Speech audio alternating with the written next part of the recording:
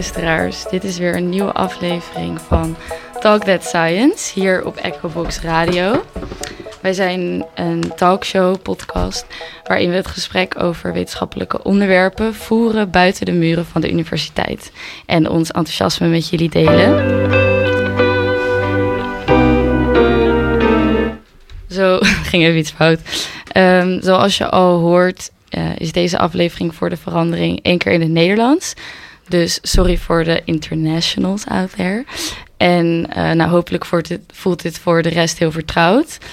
En ik doe voornamelijk het interview. Ik ben Nikki, Evelien is er ook bij. En we hebben heel last minute een hele leuke gast kunnen regelen. Namelijk Nora Gosselink. Hallo Nora. Yes, leuk hier te zijn. Ja, fijn dat je zo laat bereid was om te komen. En jij bent astroloog en je hebt ook je eigen podcast genaamd In de Sterren. En wij gaan vandaag samen praten over de kracht van de maan. En dan bedoel ik de invloed van de maan op het leven op aarde.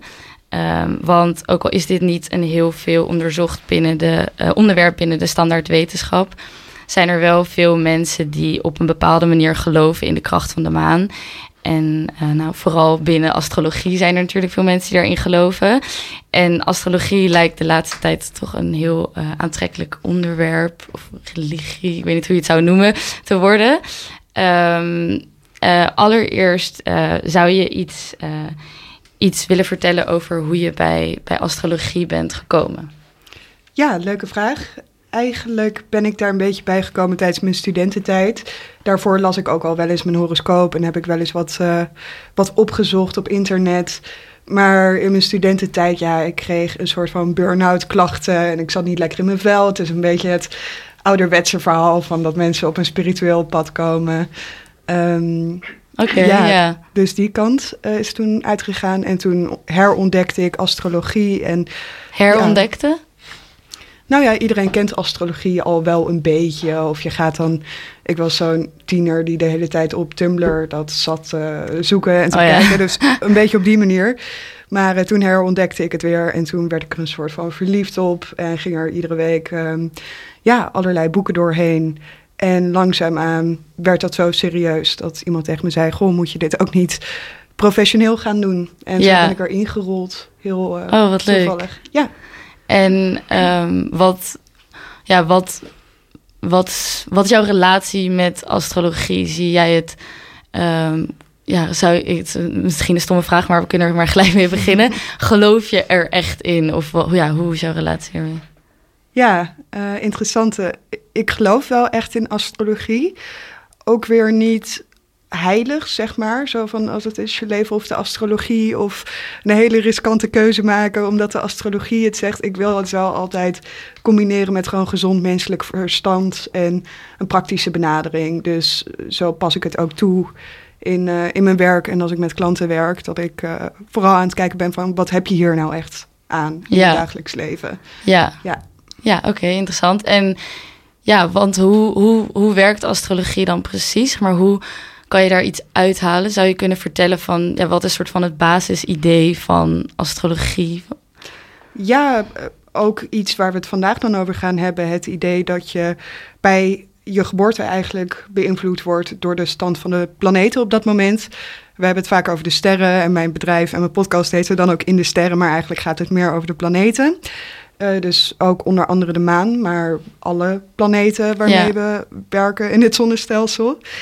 En dat zou invloed hebben op je levensloop, je karakter, wat voor type mens je bent, wat voor interesses je hebt.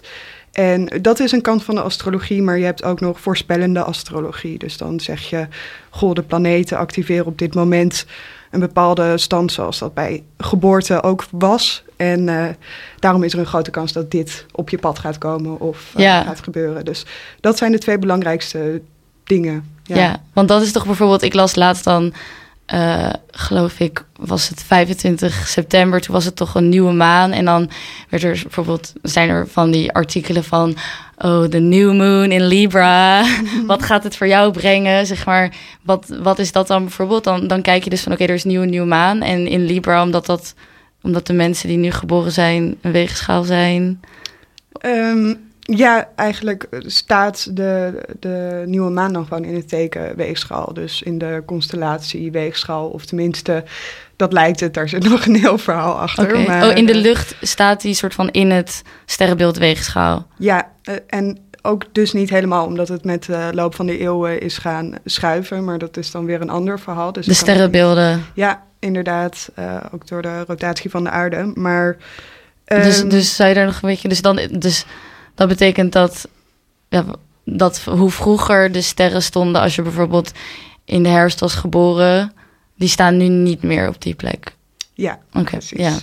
En bijvoorbeeld vooral in de Indiase astrologie... wordt nog wel heel nauw gewerkt met hoe de sterren op dit moment staan. Alleen in de westerse astrologie hebben we eigenlijk de klok gewoon stilgezet... na de klassieke oudheid. Oh ja.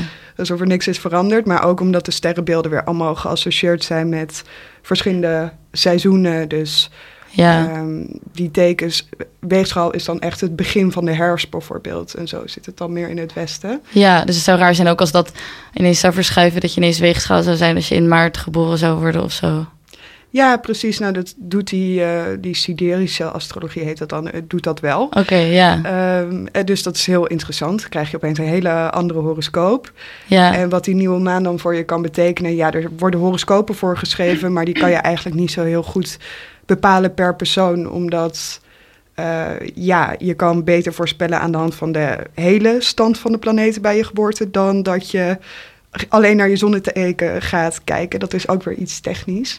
Dus je kan wel zeggen van oké, dit activeert bij jou iets in je liefdesleven of in je werk. Of is een nieuw begin op het gebied van vriendschappen. En zo kan je er inderdaad wel mee voorspellen, ja. Oh ja, en je zonneteken, dat is dus het standaard sterrenbeeld? Ja. Oké, ja, inderdaad. Oké, goed. Nou, leuk eerste inkijkje in wat astrologie is. Dan gaan we nu even een nummer spelen. Dit nummer had ik trouwens gevonden op jouw Instagram, Nora. Strange Magic van Electric Light Orchestra. En ja, het leek me wel toepasselijk om daarmee te beginnen.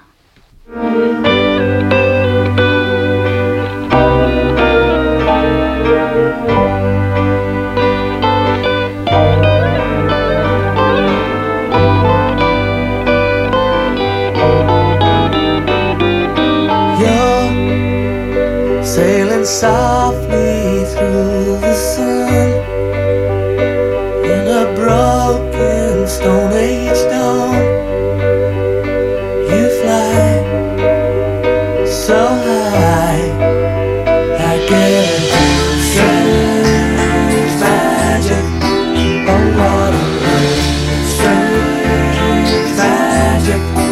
Oh, it's so good, strange magic.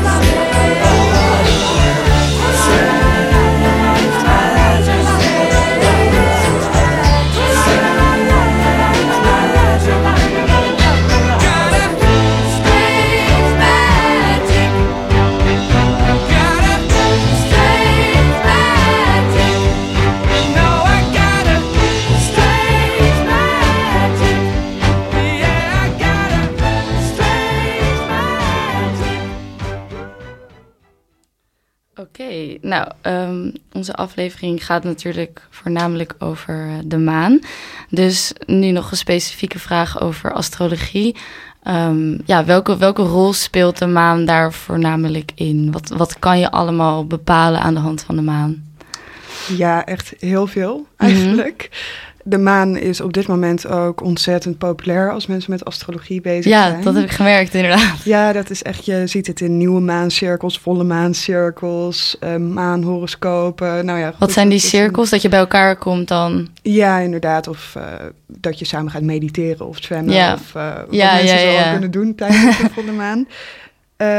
Dus die is heel populair. En in de astrologie staat de zon eigenlijk meer voor het mannelijke principe, maar ook meer voor het ego en je persoonlijkheid onder andere. Maar dat is meer hoe je naar buiten toe bent, zou je kunnen zeggen. En de maan staat meer voor het vrouwelijke principe. Dus dat is emoties, creativiteit, spiritualiteit. Kan ook een pijler zijn van je gezondheid, maar ook eigenlijk je emotionele behoeftes. Wat je fijn vindt, wat je nodig hebt om je veilig te voelen. Ja. Dus daar zitten heel veel dingen in. Dus het is misschien logisch dat veel vrouwen die dan bezig zijn met astrologie ook naar de maan meer kijken of zo. Ja, zeker. Je ziet ook vaak dat als mensen een beetje spiritueel worden, dat ze, of als vrouwen dat doen, dat ze erachter komen dat ze toch wel op een soort hele mannelijke manier in het leven staan. Mm-hmm. Ja. En associeer ik dat niet per se met gender, maar meer als in mannelijk is een beetje, hoe zeg je dat? Doordouwend in het leven staan, heel hard gaan, heel rationeel. Ja. En dan verzachten mensen een beetje of ze gaan meer werken met hun intuïtie. En dan is die maan gelijk ook interessant. Ja. En want als het dus bijvoorbeeld laatst was het dan nieuwe maan. Kan je elke nieuwe maan en volle maan, is er iets te... Ja, is er een bepaalde energie? Of wat is dan het idee? Een nieuwe maan zou staan voor letterlijk een nieuw begin. Het kan ook een moment zijn dat je even terugtrekt en je energie weer oplaat, zodat je de maand als het ware weer opnieuw kan beginnen. En de volle maan wordt meer gezien als een soort hoogtepunt, ook energetisch gezien. We hadden het er al even over dat tijdens volle maan mensen slapen slecht, lopen over van de energie. Zijn vaker, geweldsdelicten. Ja, dat wordt gezegd inderdaad, ja. Dus de energie is inderdaad dan gewoon heel hoog. Ja. Dat soort goed moment om een feestje te organiseren vaak. Oké, goeie. Ja, want misschien over de maan voor de luisteraars en voor onszelf trouwens ook. Ik moest ook nog allemaal opzoeken. Misschien even een kleine crash course over... de maan die draait dus in 29,5 dag draait hij om de aarde. En wanneer je dus een nieuwe maan ziet, moet ik het goed zeggen, dan is het dus dat de aarde, jij staat op de aarde en de zon is als het ware achter je. Nee, andersom. Jij staat op de aarde en dan staat de zon voor je, maar de maan zit daar net tussen. Dus doordat wij dan als het ware de schaduwkant van de maan zien we een nieuwe maan. Als het goed is, zeg ik het zo goed. En bij een volle maan zit de zon dan soort van achter ons en de maan voor ons. En dan schijnt de zon zo op de maan en daardoor zien we een volle maan. En dus die 29,5 dag is dus van 1 nieuwe maan tot de volgende nieuwe maan. En dus dit is soort van wat wij dan meekrijgen van de maan. En omdat de maan een grote planeet is en een zware planeet, oefent hij dus ook zwaartekracht uit op de aarde. Waardoor dus bijvoorbeeld, het is natuurlijk een duidelijk feit dat de getijden worden beïnvloed door de zwaartekracht van de maan. Want als de zwaartekracht trekt dus aan de aarde en vooral aan het water. En de aarde die draait om zichzelf heen. En daardoor krijgen we dan dat we 2 keer per dag eb hebben en 2 keer per dag vloed.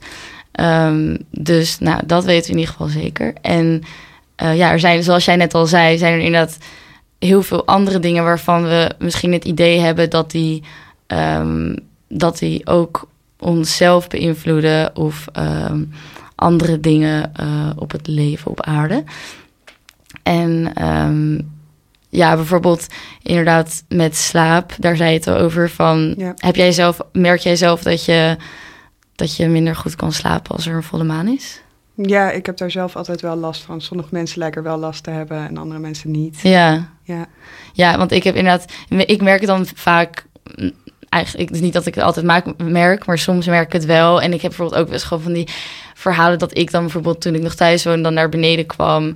En dan had ik slecht geslapen. En dan zei mijn moeder ook, oh ja, ik heb ook slecht geslapen. En mijn zusje ook slecht geslapen. En dan gingen we zo kijken en dan was het volle maan. En dan wordt er altijd een beetje zo lachig over gedaan. Maar het is natuurlijk ook niet zo gek dat... kijk, er is heel veel lichtvervuiling in de stad. En er zijn vaak wolken. Maar als die er niet zijn, dan kan dat echt heel veel licht geven ook, een volle maan. Ik was bijvoorbeeld laatst op vakantie en toen was er geen lichtvervuiling, was er volle maan. En ik zat echt van, het is zo licht. Ja. Zeg maar, je hebt gewoon geen straatverlichting bijna nodig. We konden gewoon echt prima kijken waar we moesten lopen. We hadden geen zaklamp nodig. Dus ja, ik kan me dat heel goed voorstellen dat mensen daar soms slechter van kunnen slapen. Maar ik ging ook een beetje zoeken op internet en ik kwam er dan ook achter dat het in de wetenschap, dat er niet echt eenduidige antwoorden zijn over het effect op de slaap. Dat soort van, uit sommige onderzoeken komt het weer wel en sommige niet. Maar dat is dan misschien ook, kan dus ook mede beïnvloed zijn door het feit dat we nu wel anders leven en misschien minder vaak de maan te zien krijgen. Ja, het kan zeker. Als je verduisterende gordijnen in je slaapkamer hebt, dan merk je daar misschien gewoon een stuk minder van. Ja, dat ook inderdaad. Ja, en wat nog, nu ik toch bezig ben met even kijken naar de wetenschappelijke effecten of de wetenschappelijke bewijzen die er zijn voor invloed die de aarde heeft. Er zijn er nog andere fenomenen waar je zei net al van, er zijn wel echt duidelijke onderzoeken dat er meer misdaden worden begaan als het volle maan is. En dan buiten vooral, natuurlijk. En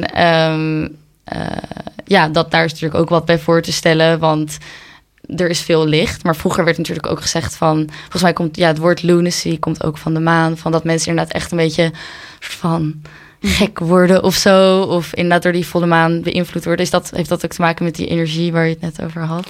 Van een volle maan. Ja, grappige associatie, nog nooit over nagedacht. Maar dat kan echt heel goed, inderdaad. Ja. Het wordt heel vaak ook gezien als een spannende energie of een verwarrende energie. Dus staat er ook een bekend dat mensen gewoon wat irrationeler, emotioneler, licht ontvlambaar zijn. Soms tijdens een volle maan. Dus dat zou me niks verbazen, nee. Oh ja, grappig. En ik las bijvoorbeeld ook dat er een psychiater was, die had heel langdurig onderzoek gedaan naar zijn patiënten die bipolair waren. En daaruit bleek dan dat hun stemmingswisselingen heel erg gesynchroniseerd waren met de maancyclus. En er zijn gewoon veel van dat soort dingen van mensen die bijvoorbeeld merken dat hun migraine wordt getriggerd door de maan. Alleen het is gewoon nog helemaal niet duidelijk wat dat dan, als ik op wetenschappelijke manier nu denk, zeg maar, van waar dat dan precies door zou komen. Ja, ik vroeg me af, nu Nikki al deze dingen aan het vertellen is, zou jij je ook bezig met wetenschappelijke onderbouwing van astrologie? Of is dat iets wat je dan niet heel erg interesseert als je dit zo hoort, dit soort verhalen? Nou, interessant vind ik het eigenlijk zeker. Alleen, voor mij is het dus ook een geloofskwestie en hoeft er niet per se hard te worden gemaakt. Als het gebeurt vind ik het interessant. Hadden we het vanochtend ook nog even over voor dit gesprek. Ja. Alleen, ik krijg heel vaak gewoon de vraag van mensen van, ik ben in discussie met een oom of een familielid of zo op een verjaardag, die dan zegt van, maar astrologie is niet wetenschappelijk. Heb jij een goed argument voor me? En dan zeg ik eigenlijk gewoon van, weet je, er is ook gewoon geen hard bewijs. En daar hoeven wij de discussie ook niet voor over te gaan. Alleen mensen mogen er wel soms wat meer voor openstaan. Want ik vind het idee dat als iets niet heel hard is bewezen, dat het ook maar geen waarde heeft, of dat het dan totaal nergens op zou slaan, vind ik ook weer overtrokken. Ja, klopt inderdaad. Want ik heb ook het idee dat er best wel veel gewoon sceptisch is dan vanuit de wetenschap, een soort van onwil om het überhaupt te onderzoeken, omdat je dat soort van ook niet daarmee geassocieerd zou willen worden of zo, denk ik. Van, als je misschien dat je zou worden uitgelachen als je zou zeggen van, ik wil onderzoeken of mensen slechter slapen, of dat ongesteldheid beïnvloed wordt door de maancyclus. Dus ik denk dat daar ook best wel veel taboe soort van op ligt om die onderwerpen echt te onderzoeken. Ja, dat zou me helemaal niks verbazen, inderdaad. Ja, ik weet ook nog, want ik heb filosofie gestudeerd en er was zo'n... of astrologie werd heel vaak gewoon gebruikt als het standaard voorbeeld van iets wat geen wetenschap is. Omdat dan werd gezegd van, want bijvoorbeeld Karl Popper die zegt dan dat alle wetenschap falsifieerbaar moet zijn. Maar dan wordt er vaak gezegd van een horoscoop, daar kan je altijd wel iets waars uithalen, zeg maar. Dat zou nooit niet bewezen worden.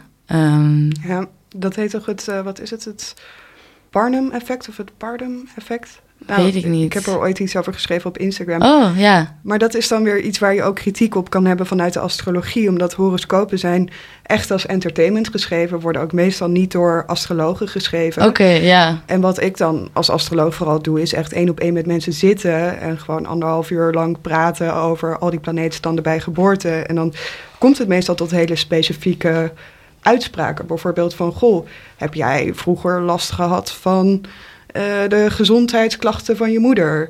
Of hield je vroeger erg van sporten op de middelbare school? Of wil je journalist worden? Nou ja, dat zijn veel specifiekere uitspraken. Dus jij komt dan echt met dat soort dingen aan de hand van iemands horoscoop. En dan is iemand inderdaad echt van, wow, ja, dat heb ik ook. Ja, exact. En daarom was ik er zelf ook zo verwonderd over toen ik het ontdekte. Omdat bijvoorbeeld geschiedenis staat heel sterk in mijn horoscoop. Nou, dat heb ik geschreven. En ik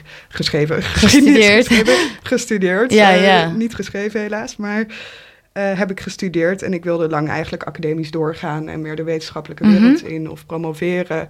Ja. Maar eigenlijk al mijn interesses en mijn levensloop staan er zo duidelijk in geschreven dat het...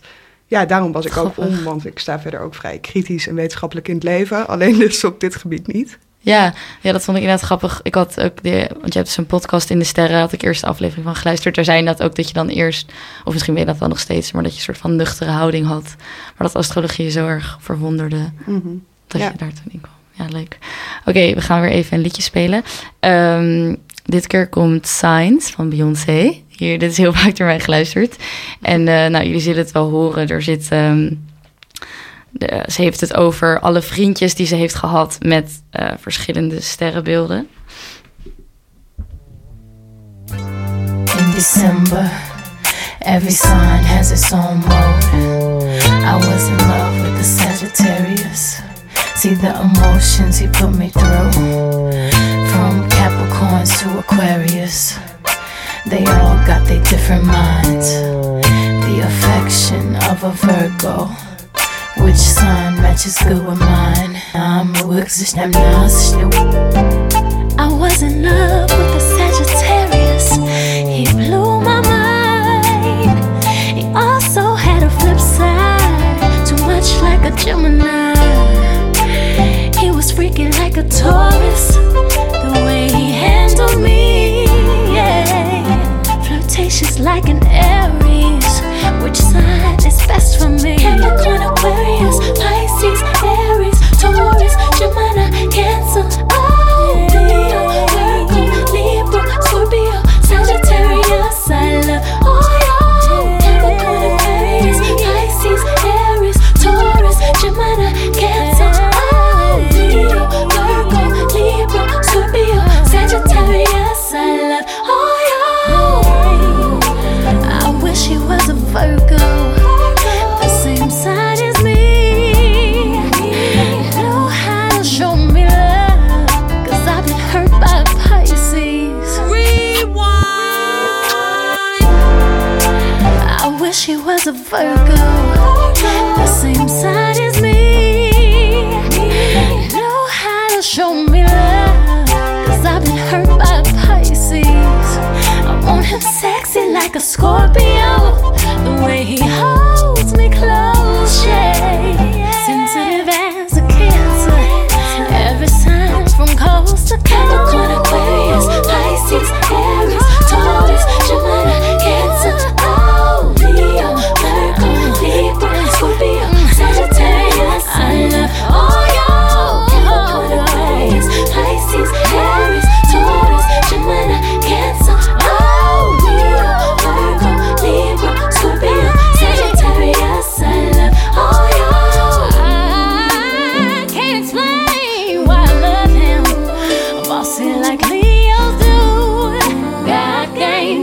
Aquarius.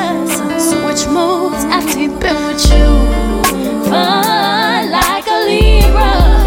He stays on my mind. He's so unpredictable. He reminds me of every sign. Capricorn, Aquarius, Pisces, Aries, Taurus, Gemini, Cancer, Leo, Virgo, Libra, Scorpio, Sagittarius. I love all y'all. Capricorn, Aquarius, Pisces, Aries, Taurus, Gemini, Cancer, Leo, Virgo, Libra, Scorpio, Sagittarius. I love all y'all. Every sign, from the first to the last, every day of the month, every day has its good and its bad.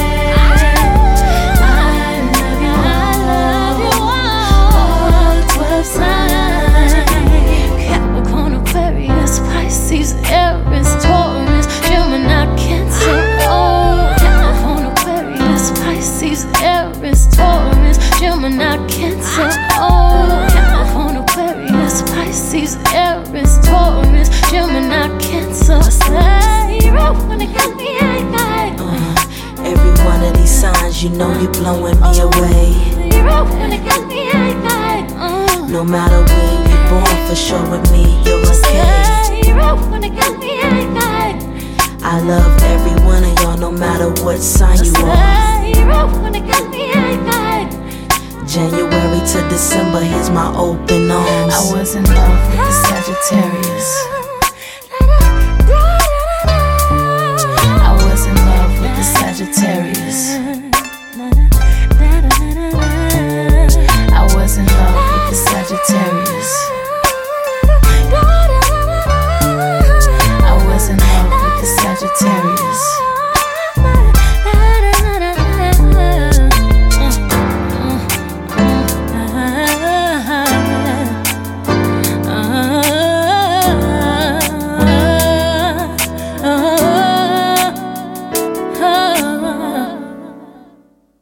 Oké, ik hoop dat jullie daarvan hebben genoten. Nou, we hadden het net al even over een paar wetenschappelijke onderzoeken die aantonen wat voor een effect de maan op ons kan hebben. En ik wou toch nog even 2 andere dingen noemen die ik zelf wel interessant vond. Want bijvoorbeeld dus de relatie, wat ik net al zei, tussen met de menstruatiecyclus en de maandcyclus. En de menstruatiecyclus is dus ongeveer 28 dagen, geloof ik, gemiddeld. En een maandcyclus 29,5. En nou, het is wel echt, ik heb zelf niet per se gemerkt dat mijn ongesteldheid altijd samenloopt met de maan. Maar er zijn wel vrouwen die dat zeggen. Bijvoorbeeld mijn moeder. Die heeft echt het idee dat ze elke nieuwe maan ongesteld wordt. En daar ging ze laatst op letten. Omdat ik zei, ik ga deze aflevering maken. Kun je er even, niet dat natuurlijk gaat niet 1 voorbeeld, is geen bewijs. Maar het is gewoon grappig. En toen ging ze daar wat meer op letten. En toen merkte ze dus echt dat het dan ook, als ze eigenlijk normaal volgens haar eigen ritme bijvoorbeeld op maandag ongesteld zou moeten worden, gebeurde dat nu op een dinsdag, omdat op dinsdag de nieuwe maan was, bij wijze van spreken. Oh, wow. Dus nou, dat vond ik zelf wel grappig. En in ieder geval, qua wetenschappelijk onderzoek zijn er sommige die waaruit komt dat er geen relatie is.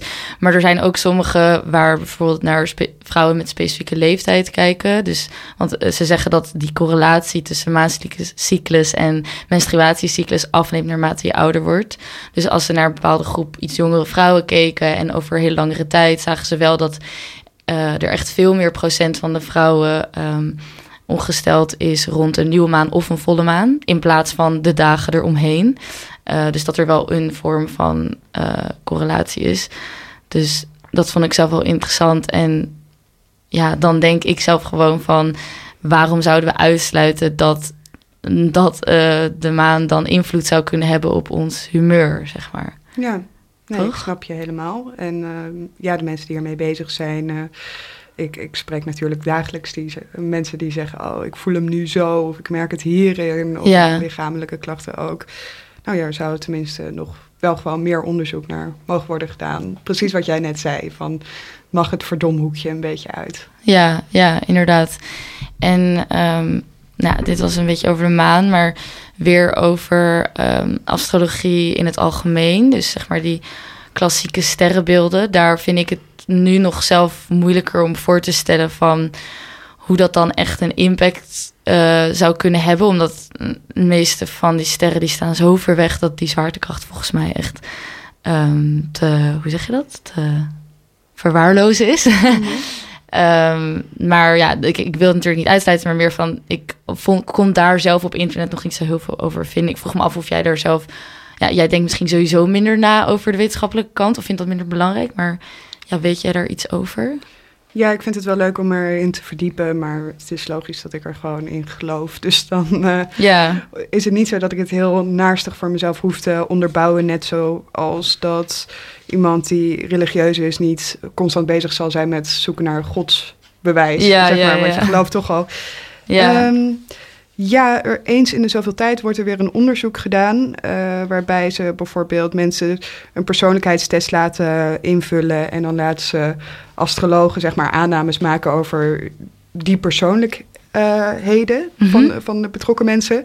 En heel vaak komt daar gewoon een beetje iets vaags uit of niet echt iets duidelijks. Soms is er ook wel een positieve test of dan doet het wel iets, maar heel vaak zit er gewoon geen duidelijke lijn in. Dus daarin heb je ook nog niet echt een bewijs waardoor je het hard kan maken. Daarnaast hebben die sterrenbeelden ook zoveel verschillende kanten en eigenschappen dat je inderdaad zou kunnen zeggen van oké, iedereen herkent zich wel in iets van zijn sterrenbeeld. Ik bedoel, ik ben een maagd en ik weet dat ik analytisch en perfectionistisch ben, maar ik ben helemaal niet opgeruimd bijvoorbeeld. En dan denk je, dat ene dingetje, dat laat ik dan terwege. Ja, dat is een beetje die confirmation bias ook, toch? Waar dat je de soort van het leest en dan...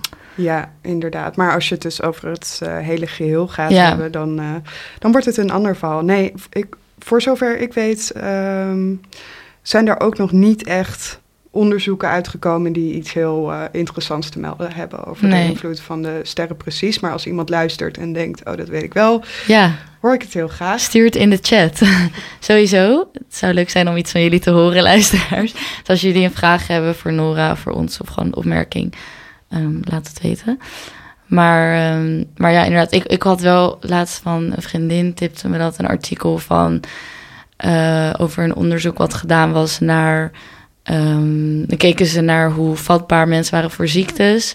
En dan keken ze aan de hand van wanneer je geboren was in het jaar. En dan zagen ze bijvoorbeeld wel dat mensen die in bepaalde maanden geboren waren vatbaarder waren voor ziektes dan anderen. Dus ik zat wel te denken van, ja, dat zou waarschijnlijk komen door het weer of tenminste weet ik niet, maar dat zou ook kunnen komen door het weer wanneer de vrouw zwanger was of dat soort dingen, de moeder. Maar er zouden in ieder geval ook andere dingen kunnen zijn dat het niet per se de sterren zijn, maar gewoon andere omstandigheden die toch wel misschien kunnen leiden tot bepaalde overeenkomsten van mensen die bijvoorbeeld in de herfst geboren worden of zo. Want ja, daar denk ik soms wel over na, omdat ik dan zelf toch ook soms inderdaad zo'n ding lees en dan denk ik van, oh ja, nou, het komt wel echt overeen of zo, weet je wel? Mm-hmm. Ja, nee, snap ik helemaal. En je hebt dan nog wel die onderzoeken die zijn gedaan in de jaren 50 en 60, vooral naar de horoscopen van onder andere topsporters, maar ook van artsen. Oh ja. Ja, daar hadden we het nog even over. Ja. En dat is heel interessant, want daaruit is gebleken, dat is onderzoek van Michel Coquelin, zeg ik het, geloof ik. Daaruit is wel gebleken dat je dus heel vaak bepaalde posities van Mars in een horoscoop ziet bij topsporters. Dat wordt dan het Mars-effect genoemd. Heeft hij ook boeken over geschreven en artikelen over gepubliceerd. En volgens mij tot de jaren 70 of zo werd dat ook echt gewoon aangenomen als oké, dit is legit. En, ja, dit maar wacht, want dat snapte ik nog niet helemaal. Wat is het dan precies? Dat is de Mars een prominente positie. Wat zagen ze bij die topsporters? Hoe omschrijf je dat? Nou ja, dat als je de cirkel van een horoscoop opstelt, dat je ze heel vaak Mars dan op een bepaalde plek aan de horizon ziet staan. Ik weet even niet hoe ik het beter moet omschrijven. Okay. In de astrologie heette dat dan huizen, maar is een zogenaamde verdeling van de hemel. Maar en volgens mij was dat bij geneesheren of bij artsen was er ook een uitgesproken planeet. Ik weet eventjes niet welke, waarschijnlijk Mercurius of zo. Maar het is wel in de jaren 70 is er opnieuw weer kritiek op gekomen, omdat hij in zijn onderzoek te selectief zou zijn geweest in met welke sporters hij wilde werken. Dus hij wilde alleen de crème de la crème onder de sporters onderzoeken. En de mensen die echt stevast alleen maar successen behaalden. En daarom werd hij later weer van beticht dat hij dus te selectief zou zijn geweest. En dat het onderzoek zo niet helemaal kloppend of rond zou zijn. Nou, vind ik zelf ook niet gelijk het sterkste argument. Want ik kan me voorstellen dat hij dat juist... Ja, daar wilde hij juist naar kijken, toch? Naar de meeste top sporters. Ja, precies. Want misschien dat als je niet bij die complete top behoort, dat een ander thema in je horoscoop sterker speelt, zeg maar. Het zou een overheersend levensthema moeten zijn. Maar hij heeft daar dus wel boeken over geschreven en veel onderzoek naar gedaan. Nu zie je de afgelopen jaren dat het, geloof ik, toch wel weer wordt opgepakt, ook in de VS. Dit heb ik ook weer uit een podcast hoor. Ja. Dus dat het weer opnieuw wordt geprobeerd van, kunnen we nou echt hard maken dat als we hier een groep mensen hebben en dit zijn allemaal kunstenaars, kunnen we een deler vinden en dat naast een controlegroep neerzetten en kijken of er echt iets opvallends is. Ja, want dus met dat Mars-effect, was het dan zo dat allemaal sterrenbeelden waren die allemaal achter elkaar waren? Dus bijvoorbeeld de herfststerrenbeelden of lente? Of is dat helemaal door elkaar wanneer je een sterrenbeeld hebt waarbij Mars in de hemel staat? Je zag vooral dus niet per se het sterrenbeeld. Dat heeft hij ook een soort van ontkracht. Oh ja. Hij noemde wat hij deed ook neo-astrologie. Zei, traditionele astrologen hebben het helemaal niet goed begrepen. En wat ik ga doen, dat wordt echt gebaseerd op onderzoek. Dus het lag vooral aan de positie van Mars, zeg maar, op het moment van de dag. Dus volgens mij vooral, wat is het? Ja, rond de middag of iets dergelijks. Oh, dus het gaat vooral dan om hoe laat je precies geboren bent. Hoe laat, inderdaad. Dus, Ja.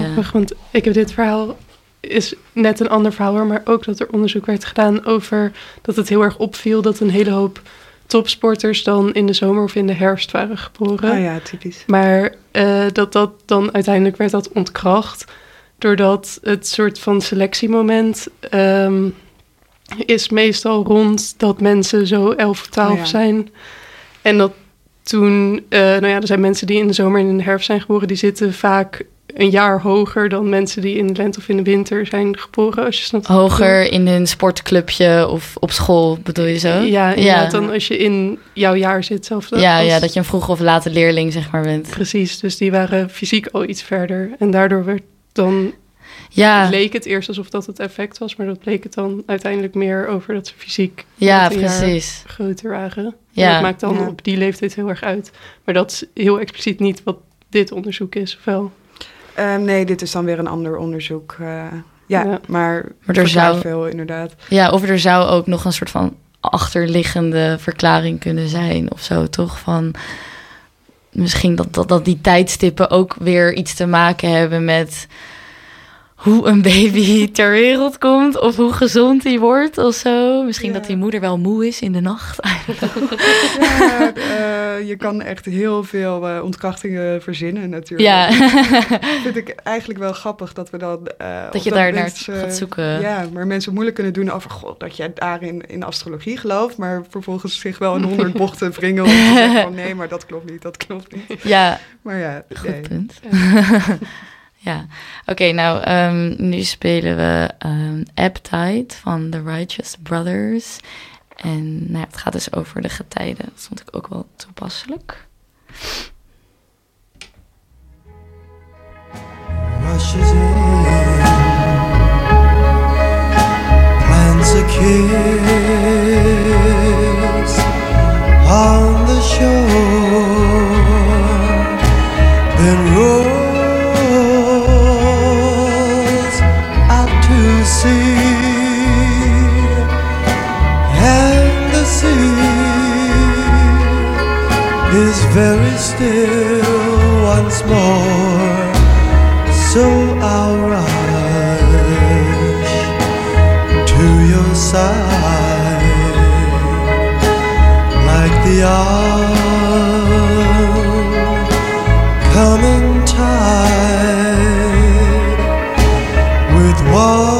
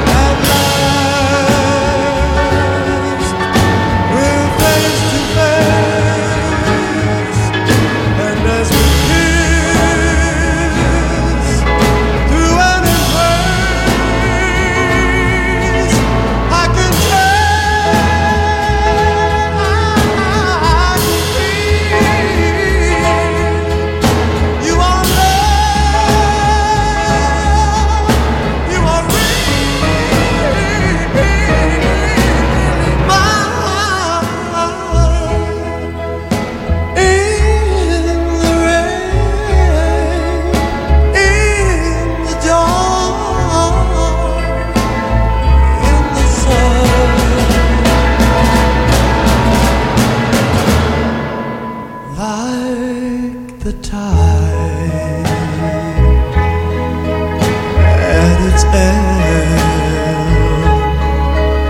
I'm at peace in the web of your arms.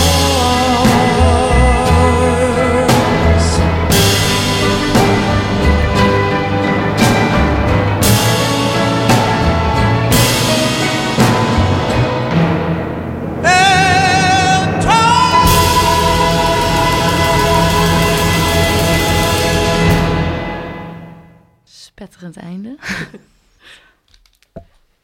Ik heb een vraagje. Namelijk, ik hoor in het begin van de podcast vertelde je een beetje over dat je het nu professioneel doet en dat je inderdaad ook klanten krijgt. Ik vroeg me af, wat voor mensen komen er bij jou? Hebben ze één specifieke vraag of willen ze graag, zijn ze algemeen misschien een beetje in een zoektocht? Ja, dat is heel divers. Wat de meeste mensen wel vaak verbaast is dat ik... onder de mensen die ik zie heb ik ook best wat artsen, veel advocaten en juristen. Ook wetenschappers, academici, promovendi. Grappig. Ja, daar zou je dan misschien niet gelijk aan denken. Misschien heb ik mezelf ook wel een beetje zo gepromoot. Dat ik in mijn communicatie best wel nuchter overkom. En mensen weten mijn achtergrond. En ja, dat ik niet zeg maar een soort Tumblr-astrologie of zo'n typisch astrologiemeisje ben, zoiets. Ja. Dus misschien dat ze daarom ook naar mij toe komen, omdat ze het fijn vinden dat ik die nuchterheid met astrologie combineer. En verder, het kan over allerlei onderwerpen gaan. Ik krijg heel vaak vragen over carrière, van wanneer komt er iets moois op mijn pad, doe ik wel het juiste, moet ik gaan ondernemen, moet ik in loondienst gaan blijven.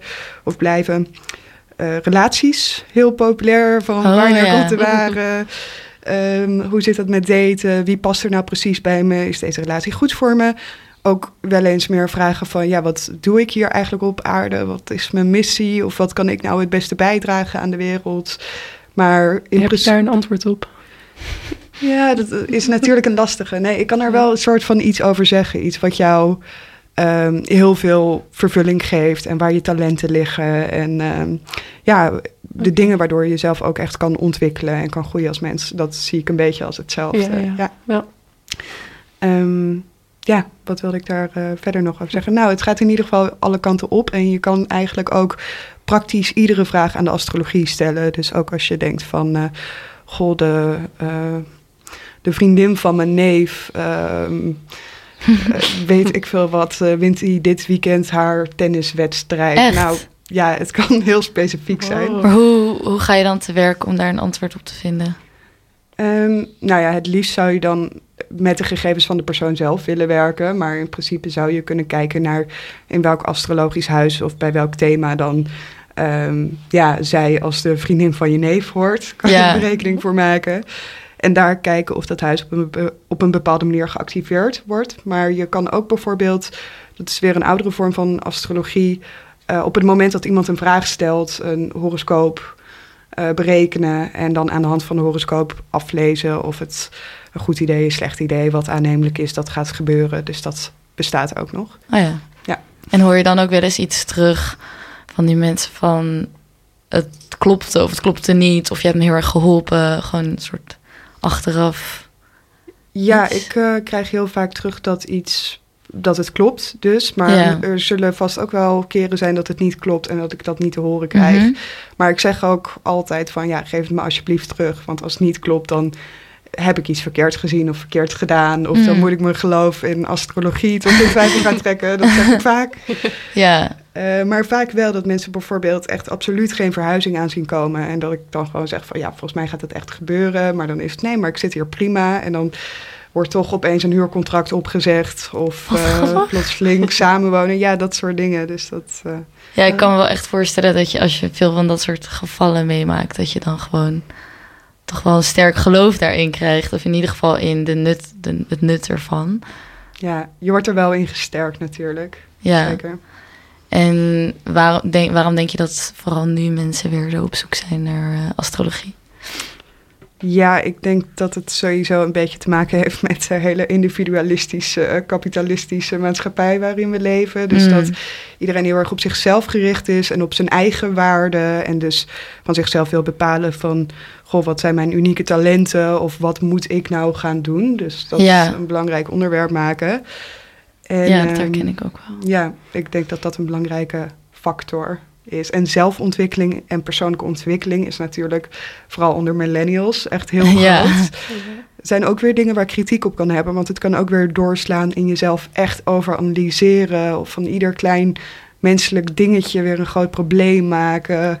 Maar het kan natuurlijk ook mooi en nuttig zijn. Anders deed ik dit ook niet. Ja, maar dat je bijvoorbeeld bedoelt van heel erg gaat focussen op van dit is nog niet goed aan mijn persoonlijkheid of zoiets. Ja, precies. Dat het ook een soort persoonlijke ontwikkelingsperfectionisme wordt. En, ja, en ik kan me ook heel erg voorstellen dat het gewoon heel fijn is aan astrologie.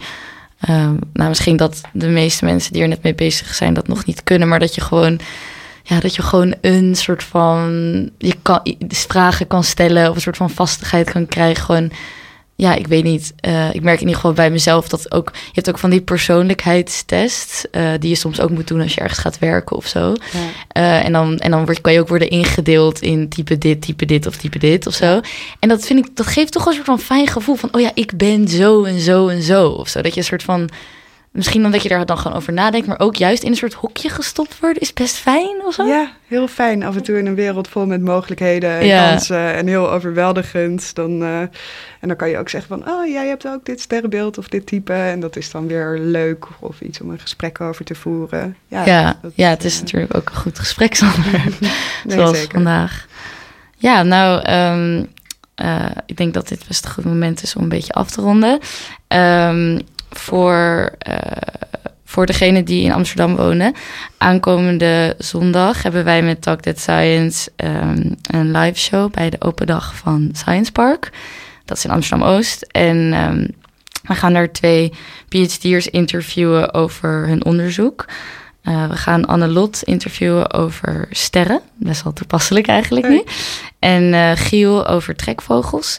En dat begint om 12. En het zal later ook online komen op onze Spotify. Maar iedereen is dus welkom om daar naartoe te komen.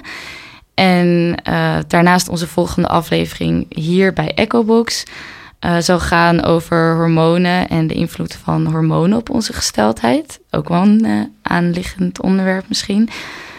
Dus als je daar alvast vragen over hebt, dan zouden we dat heel leuk vinden als je die via Instagram naar ons kan sturen. Dat is @talkthatscience. En Nora, heel erg bedankt dat je vandaag wilde komen. Ik vond het zelf heel leuk om weer een keer met iemand buiten de standaard wetenschap te praten. En ja, ik vond het ook leuk. Ja, fijn tof. En inspirerend, gewoon over astrologie. Ja, en als mensen geïnteresseerd zijn in jouw Instagram, hoe heet die? @indesterren. En zo heet mijn podcast ook. Oh ja. En je doet ook, hoe noem je dat? Van die sessies. Je kan, of hoe noem je dat? Ja, readings, consulten, hoe je het wil noemen, lezingen. Ja, doe ik 1-op-1. En verder, ik heb ook een astrologie programma sinds kort. Heb ik deze week online gegooid. Wat voor een programma? Waarin ik mensen in principe gewoon zelf astrologie aanleer vanaf het begin. Oh, leuk! Echt een soort van, gewoon een lesje astrologie. Ja, nou, lesje, het is echt heel veel. Oh, oké. Dus je kan er ook een jaaropleiding of een studie astrologie van maken. Maar, dus dat heb ik ook. Ja, wat leuk. Oké, nou, dan kunnen mensen bij jou terecht. Oké, als laatste spelen we Kelly Watch the Stars van Air van het album Moon Safari. Heb een fijne donderdag.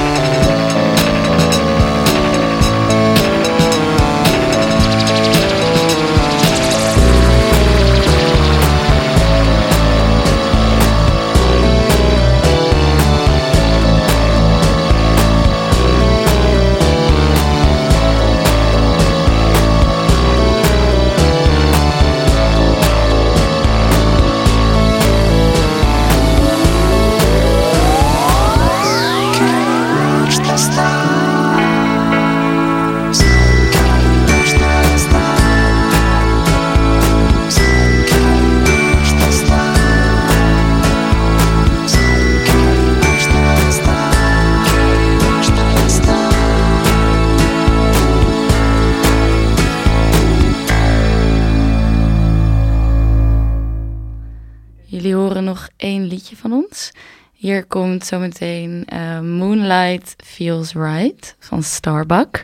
Shout-out naar Zaza voor het tipje.